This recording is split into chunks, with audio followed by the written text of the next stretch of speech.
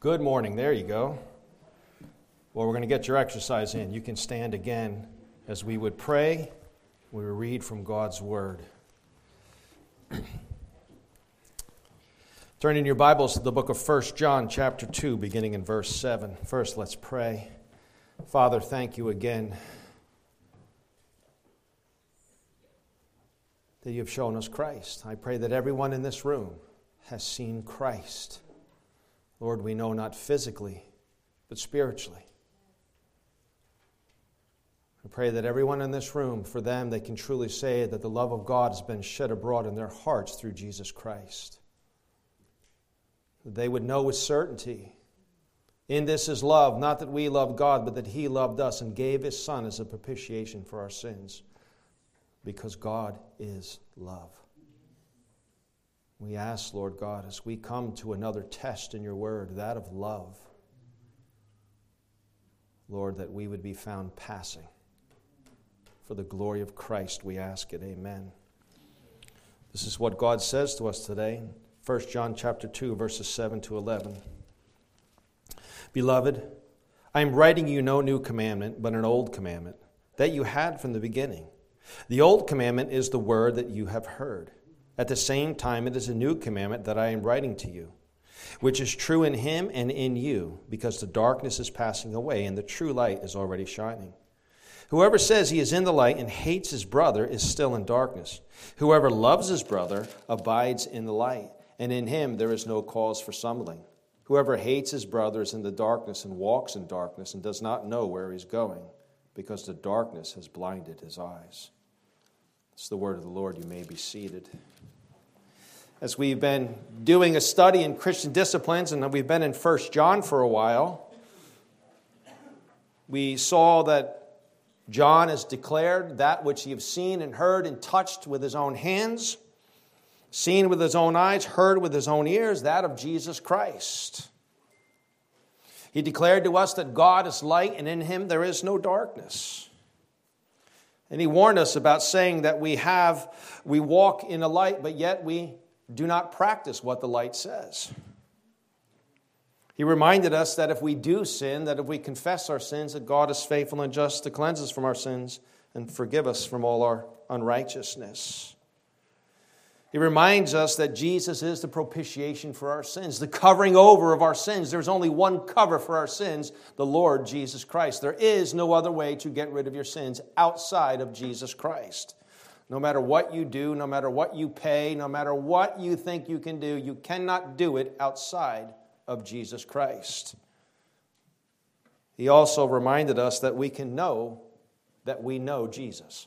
We can know that we know. This is how we have come to know him. If we keep his commandments, that was the first test.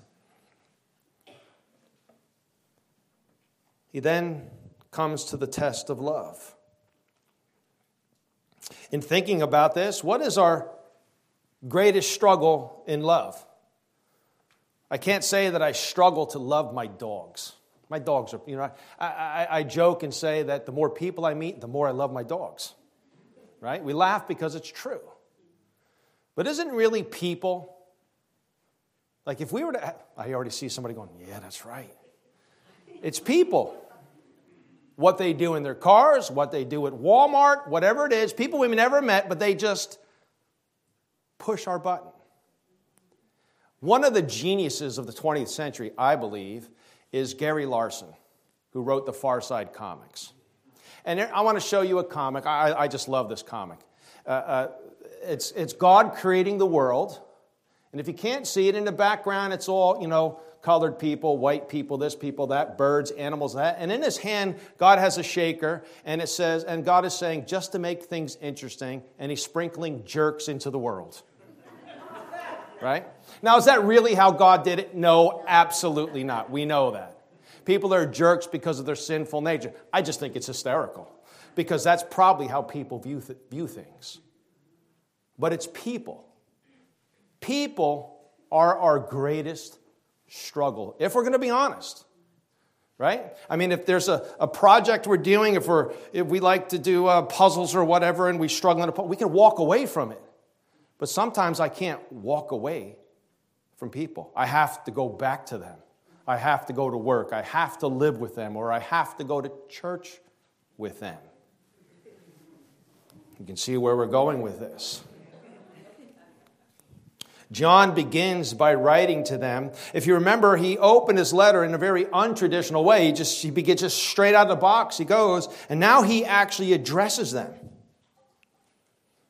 Well, he actually addressed them in my little children, but now he says, beloved. Beloved. Beloved, I'm writing to you no new commandment, but an old commandment that you had from the beginning. The old commandment is the word that you have heard. The word beloved, agapatos, the object of one's affection. John is telling this little church, this group of believers, you are my beloved. I love you. I want to tell you that I love you. I know Mike was standing here and John or Len, we would say the same thing. We often talk, well, we're going to talk about you tonight. We meet at 5 o'clock every Sunday night, and we talk about you, but not in a bad way. Like, man, this is encouraging. Did you know this? Or did you know that? And wow, oh, let's pray for. And we love you. We love you because God first loved us. And one thing we know is that you love us. I want to tell you how encouraging that is to come to a place where people love me. I don't know if you always like me, but you love me. That's for sure. John says, you, my beloved. And I want to remind us today, and we need to know that if you are in Christ Jesus, you are the beloved of God. I can't help but thinking of Elon Musk walking into Twitter with a sink in his hand and goes, let that sink in. Let that sink in. You, if you're in Christ Jesus, are the beloved of God. You are the object of God's affection. How do you put words to that? How could you just be unresponsive to that truth?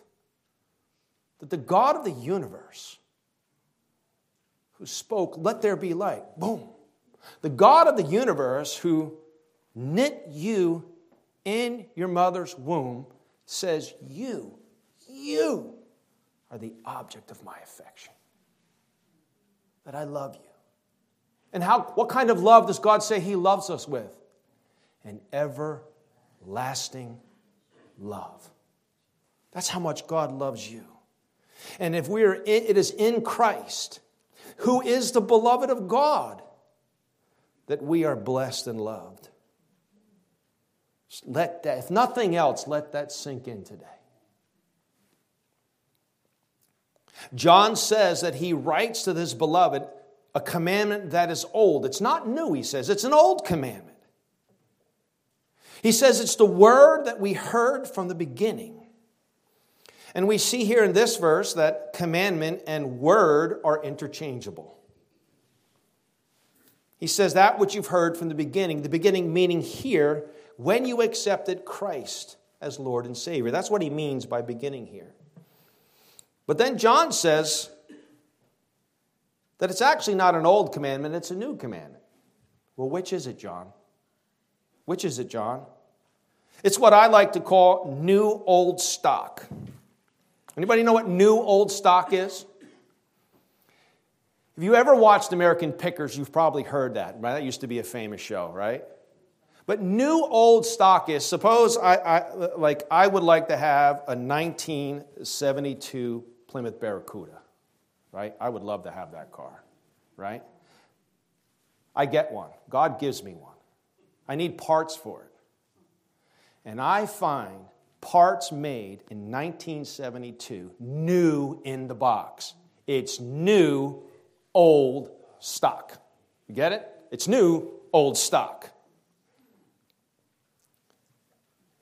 As David Allen says in his commentary, it is something old and yet something new in terms of its quality and authority. It is something old and yet something new in terms of its quality and authority.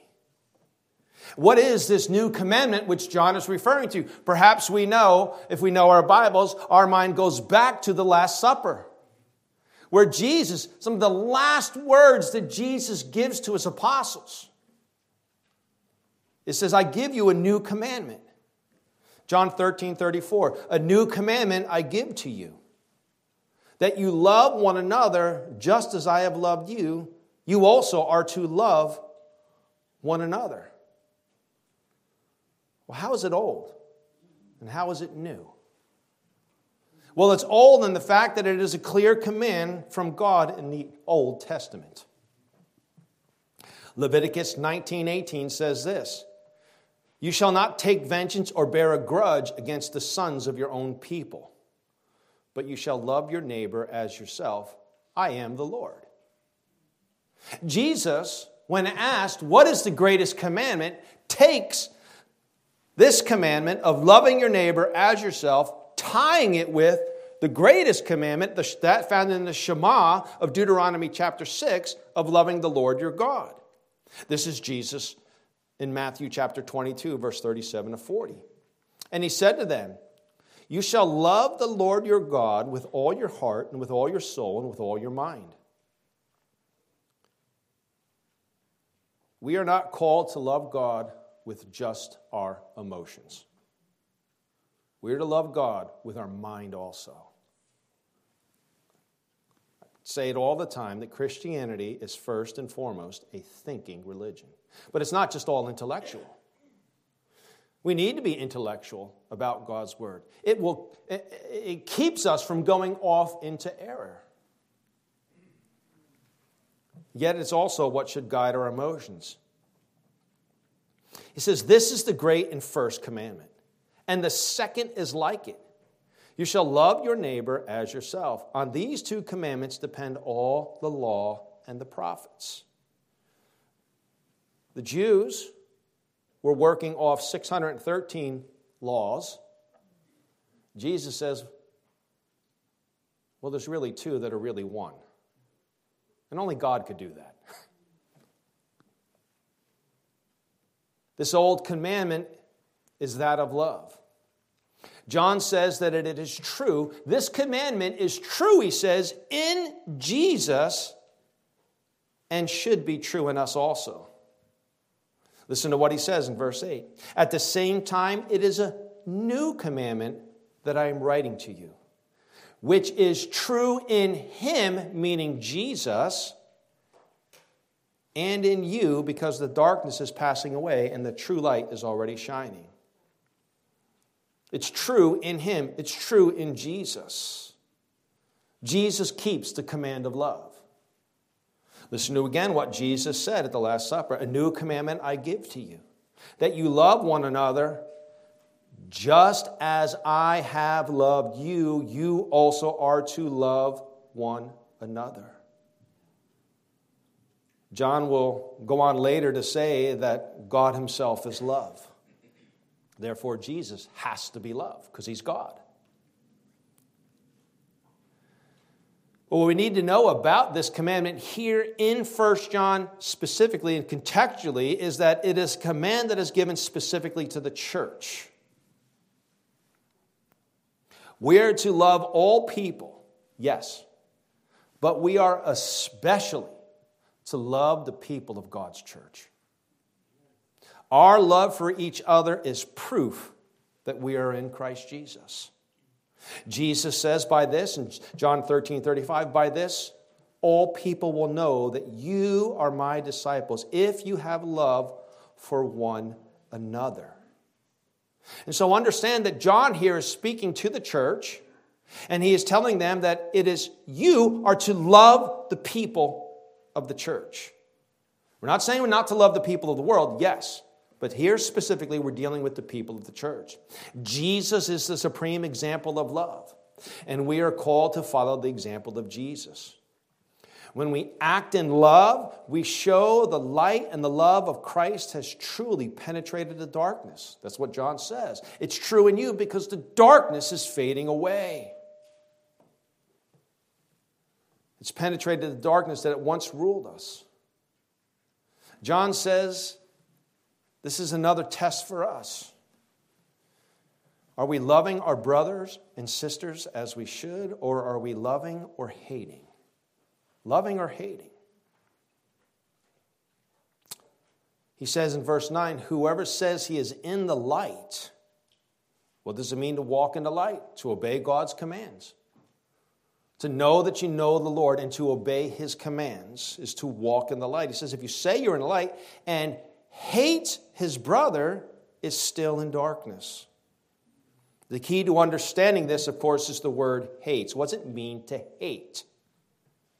Well, the word hates, miseo, detest, to dislike strongly, with the implication of aversion and hostility. To detest, to dislike strongly, with the implication of aversion and hostility. I would really be okay if the word aversion wasn't in there. So I'm not really hostile. But do I seek to avoid the people of God's church? Doesn't that just bring it to another level? Like, man, God covers everything. There's no way out. Well, that's what he wants. He's God. That's where he puts us in. He forces us to look at ourselves.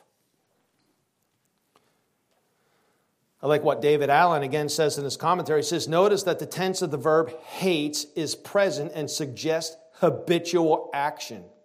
The tense of the verb is very important at this point. John is describing someone whose settled disposition and conduct is one of hatred towards his fellow believers.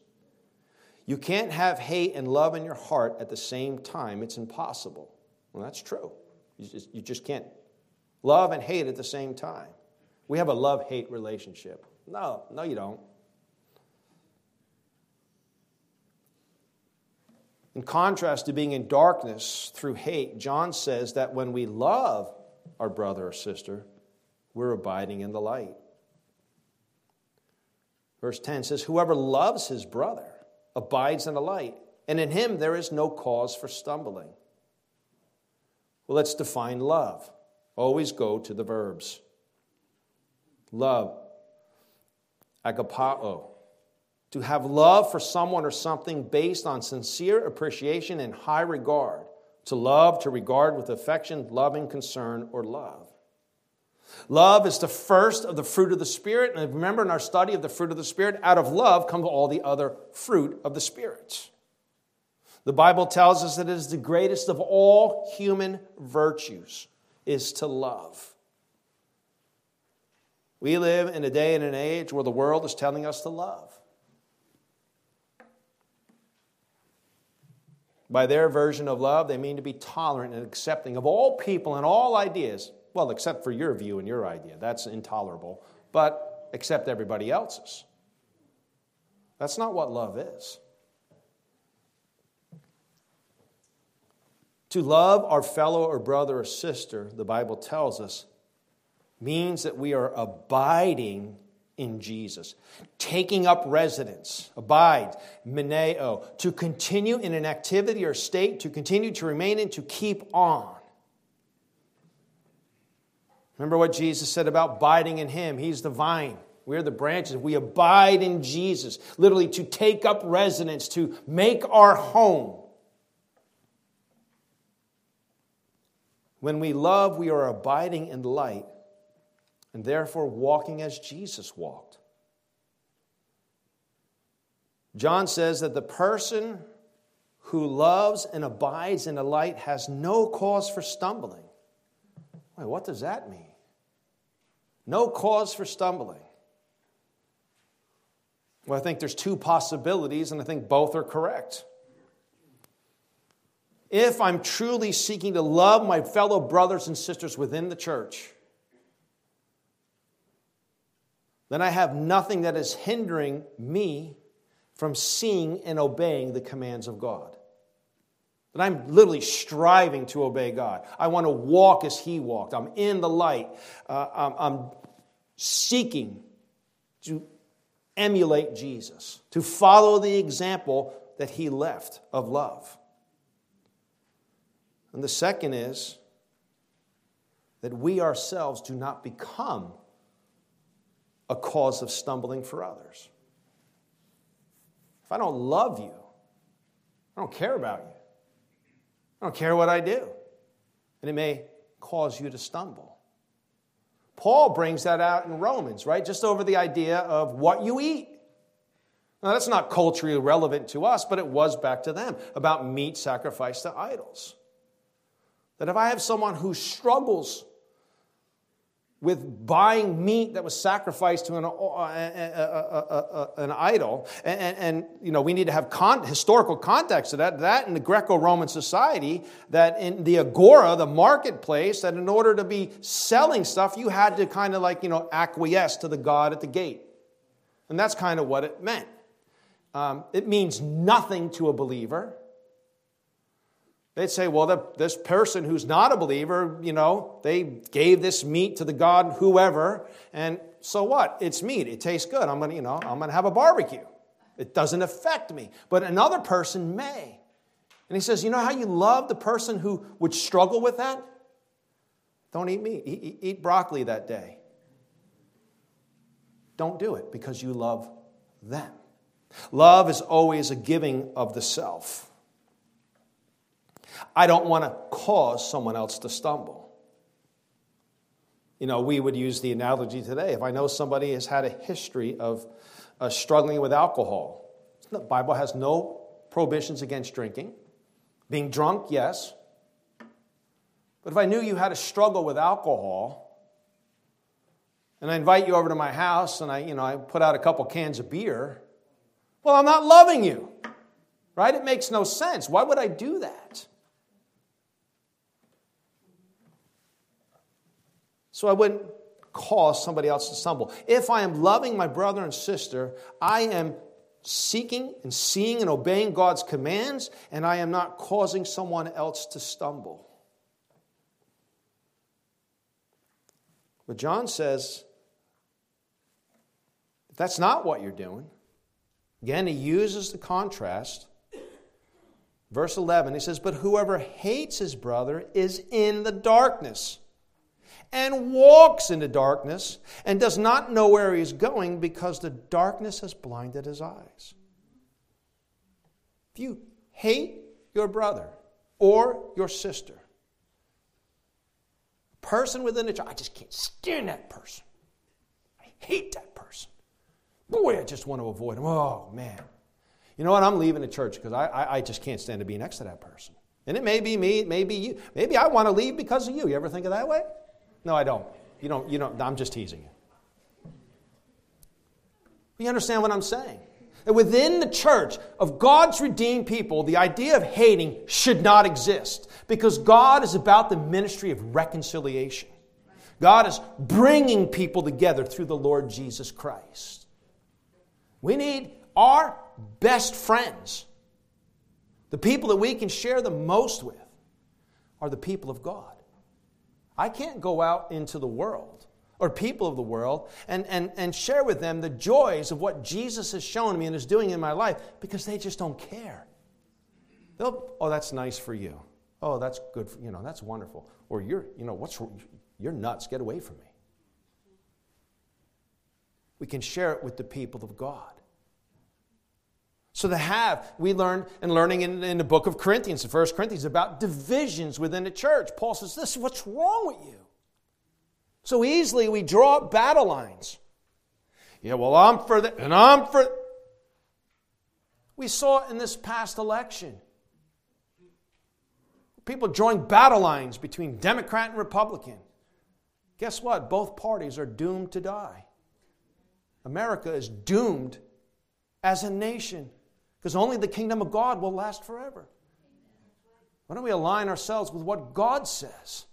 And if what God says happens to line up with the democratic principle, hold to it. If it happens to be a Republican or conservative, hold to it. Don't make a big deal about my political party. Make everything about my affiliation with Jesus. Say, this is what I stand on, and I am unmoving in it. Love is paramount to the health of the church. It keeps us from a spiritual heart attack, as David Allen says. Listen to what he says. When Christians love one another, the body is healthy. When some Christians don't love as they should, spiritual arteries get clogged and the church is in danger of a spiritual coronary arrest. Remember what Jesus says. It only takes a little leaven to wreck the whole loaf. So to have conflict within the church. No wonder Jesus says that if brothers have something to get it, go to your brother, try to make it right with him. If he's in sin or whatever, if you can't reconcile, bring others with you. And if you can't get past that, bring it to the church. The church is in the ministry of reconciliation. God has reconciled to us in Christ Jesus. God, in Christ Jesus, has forgiven us all that we've done and doesn't bring it up against us again. You know all that you've done. I know all that I've done. God knows everything that you've done. Even the things that you don't think were too bad, God may say, well, that's actually pretty bad. God sees it all, and yet He still says, I love you. I gave myself for you. You have a brother or sister and you have a problem with them. They've sinned against you. They've done something against you. They've asked for forgiveness, but you just don't want to. You don't want to love your brother and sister. The love of God is not in you. This is a tough test. So let's take the love test. I can't help but think of the Love Boat theme. It's exciting and new. What is the love test? Well, let's go to 1 Corinthians chapter 13. Where Paul says, if I speak in the tongues of men and of angels but have not love, I am a noisy gong or a clanging cymbal. In other words, if I have all the right religious language, but deep inside, I don't love you. In God's sight, it's pointless. I may fool you with it. But as God says about the church of Sardis, you have a reputation for this, as we learned this morning, of being alive, but yet you're actually dead. He says, and if I have prophetic powers and understand all mysteries and all knowledge, and if I have all faith so as to remove mountains but have not love, I am nothing. Boy, I can exposit God's word. I can this, and I can.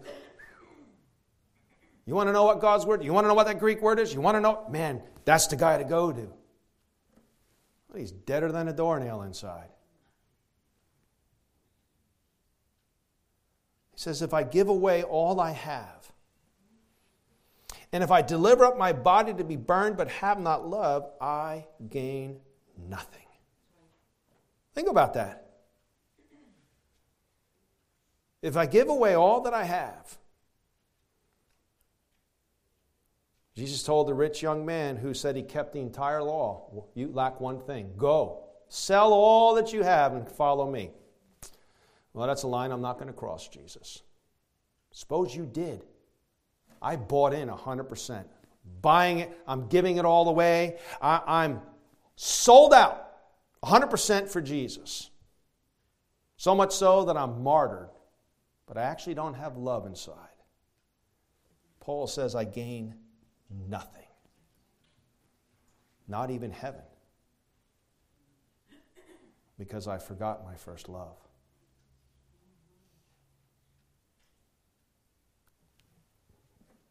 He says, love is patient and kind. You had me at patience, right? Love is patient and kind. Love does not envy or boast. It is not arrogant or rude. How are we doing? We need to be cautious about thinking about other people in our minds right now. Oh yeah, so-and-so, yeah. Oof. No, this needs to be pointed directly at us individually.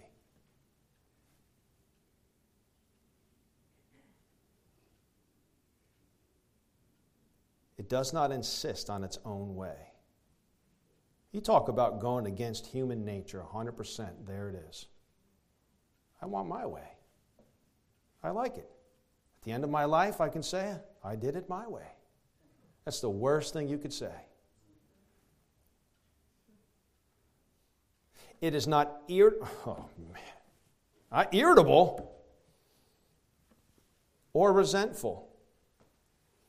How easily are we irritated with people? How easily are we irritated with the people of God? It's not irritable or resentful. It does not rejoice at wrongdoing, but rejoices with the truth. Love bears all things, believes all things, hopes all things, endures all things. Remember what God said about himself. Exodus 34, verse 7. We should have this memorized. The Lord, gracious and merciful, slow to anger, abounding in steadfast love.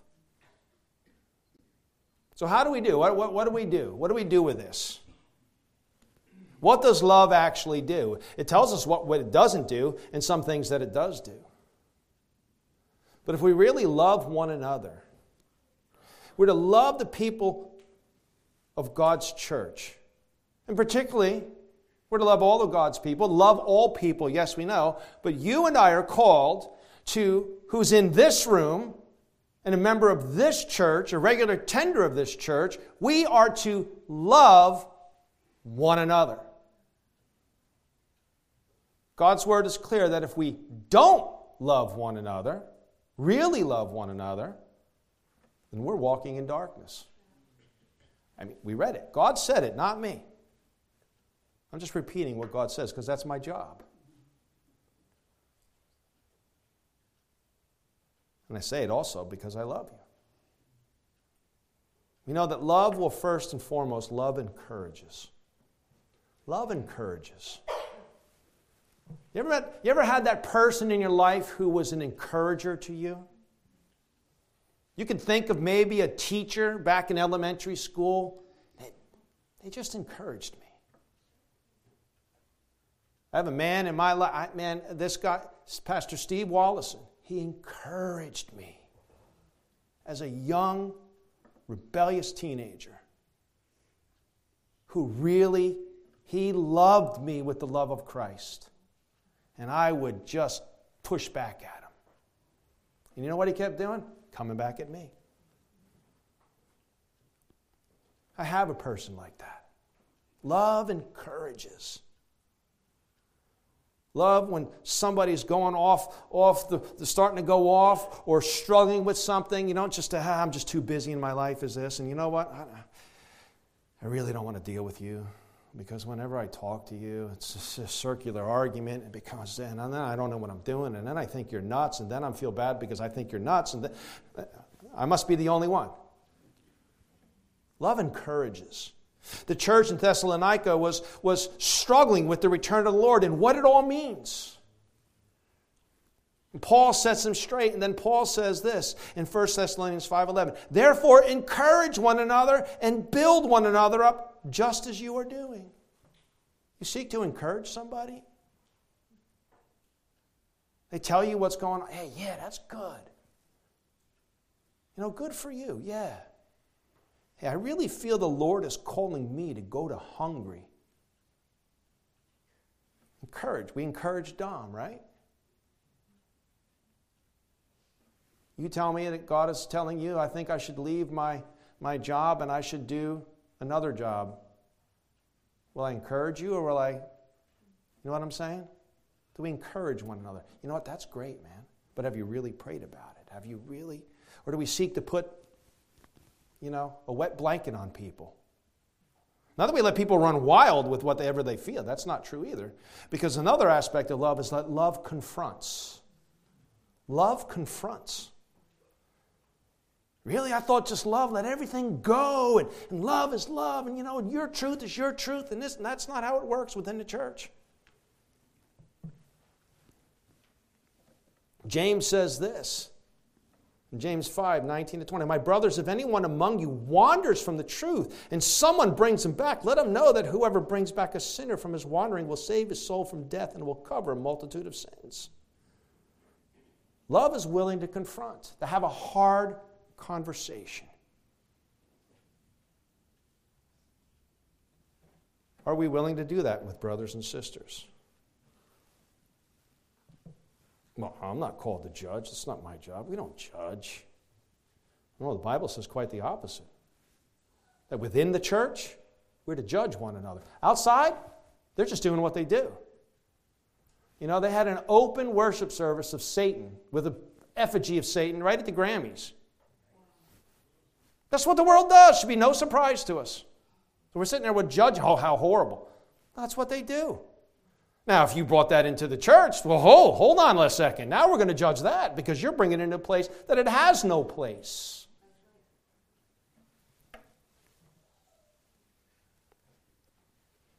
Maybe if we confront somebody about what they've posted on their social media. I hate social media. What a destruction of America that is. You understand what I'm saying? Are we willing to, because I love you, I'm going to speak the truth to you. I'm going to speak the truth in love. Say amen to that. But we know we need to take the opposite too. That love accepts correction. Love accepts correction. When somebody comes to you and they tell you a fault, they tell you a problem or something that you've done, and you know it's going to hurt them, but yet you can respond correctly because you know the spirit and the person who told you the truth. You know what? We know. Usually, a conversation with somebody is going to go bad when they begin with this. I really love you. At that point, it's going to go downhill, right? I really love you. But if we really love one another, I'm willing to accept correction from you. I may not have to agree with it. I may say, well, I think you actually have it wrong. That's okay. It's not so, I'm sorry, and apologize for everything when you don't have anything to apologize for at times. But if I really love you, and I believe you really have come to me because you love me, I'm willing to accept what you say. The Proverbs say this. It says, do not reprove a scoffer, for he will hate you. Well, of course, they don't care. Reprove a wise man, and he will love you. Give instruction to a wise man, and he will be still wiser. Teach a righteous man, and he will increase in learning. The fear of the Lord is the beginning of wisdom, and the knowledge of the Holy One is insight. Or the Proverbs say this. Proverbs 17:10, a rebuke goes deeper into a man of understanding than 100 blows to a fool. If I have the Spirit of God, I have the Spirit of God's wisdom. I have the mind of Christ. I should be able to take what somebody tells me. Somebody reproves me. I've been reproved many times in my life, still need to be. But if you take it and say, you know what, this person's not out to get me. This person cares for me. Obviously, there's something that's hindering my ministry. There's hindering my relationship with this person. I need to take this serious because I love that person. And I really believe they're out for my good. We need to come to somebody with this idea that, you know what, I'm concerned because where you are is affecting your relationship with God. Paul Tripp is fantastic on that all that stuff. A rebuke goes deeper into a man of understanding than 100 blows a fool.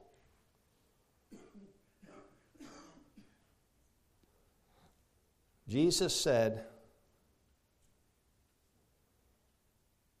that if we love one another, it'll be known to the world. It'll be known. It'll just be seen. What's going on over here? What caused the church in Acts chapter 2 to just grow exponentially? Well, they saw that these people loved one another. They held everything in common. Somebody had a need, it was met. They really loved one another. Jesus says, by this all people will know that you are my disciples, if you have love one for another. And so the question we have to ask ourselves today, are we passing the love test? Or are we walking in darkness? I don't mean to put a downer on anything, put a mood over things to leave today. But these are the questions that Scripture asks us. And so guess what? They're the most important questions we could ever ask ourselves. I would like to say, judging from just what I see, we really don't have an issue here, do we? I hope not. Do we love the people of God's church? I thank God that He has placed me in a place where I know the people love me and I love the people, and I see you love each other. You're an encouraging church. You're a confronting church, and you're willing to be confronted.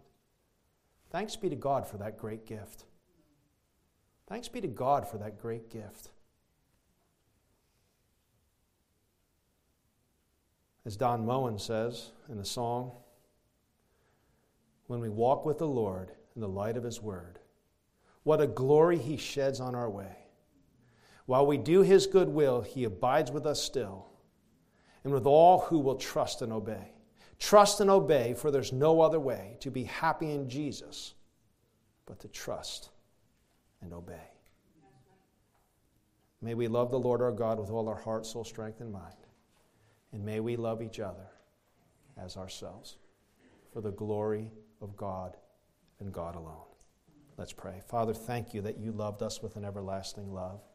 And thank you, Lord God, that you call us to an ever-deepening love for you and for each other. And Lord, help us. Help us to develop a love first for you, a deeper and a deeper love for you, and a deeper and deeper love for our brothers and sisters. For Lord, your word is clear.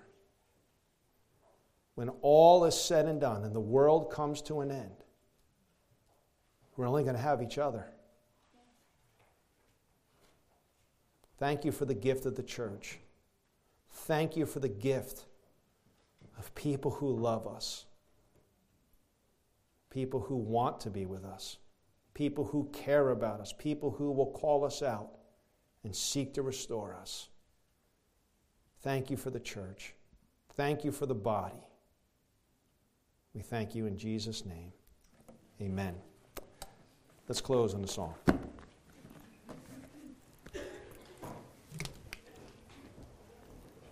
Please stand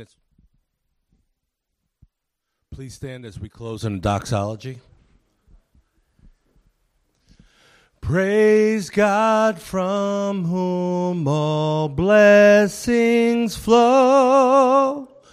Praise Him, all creatures here below.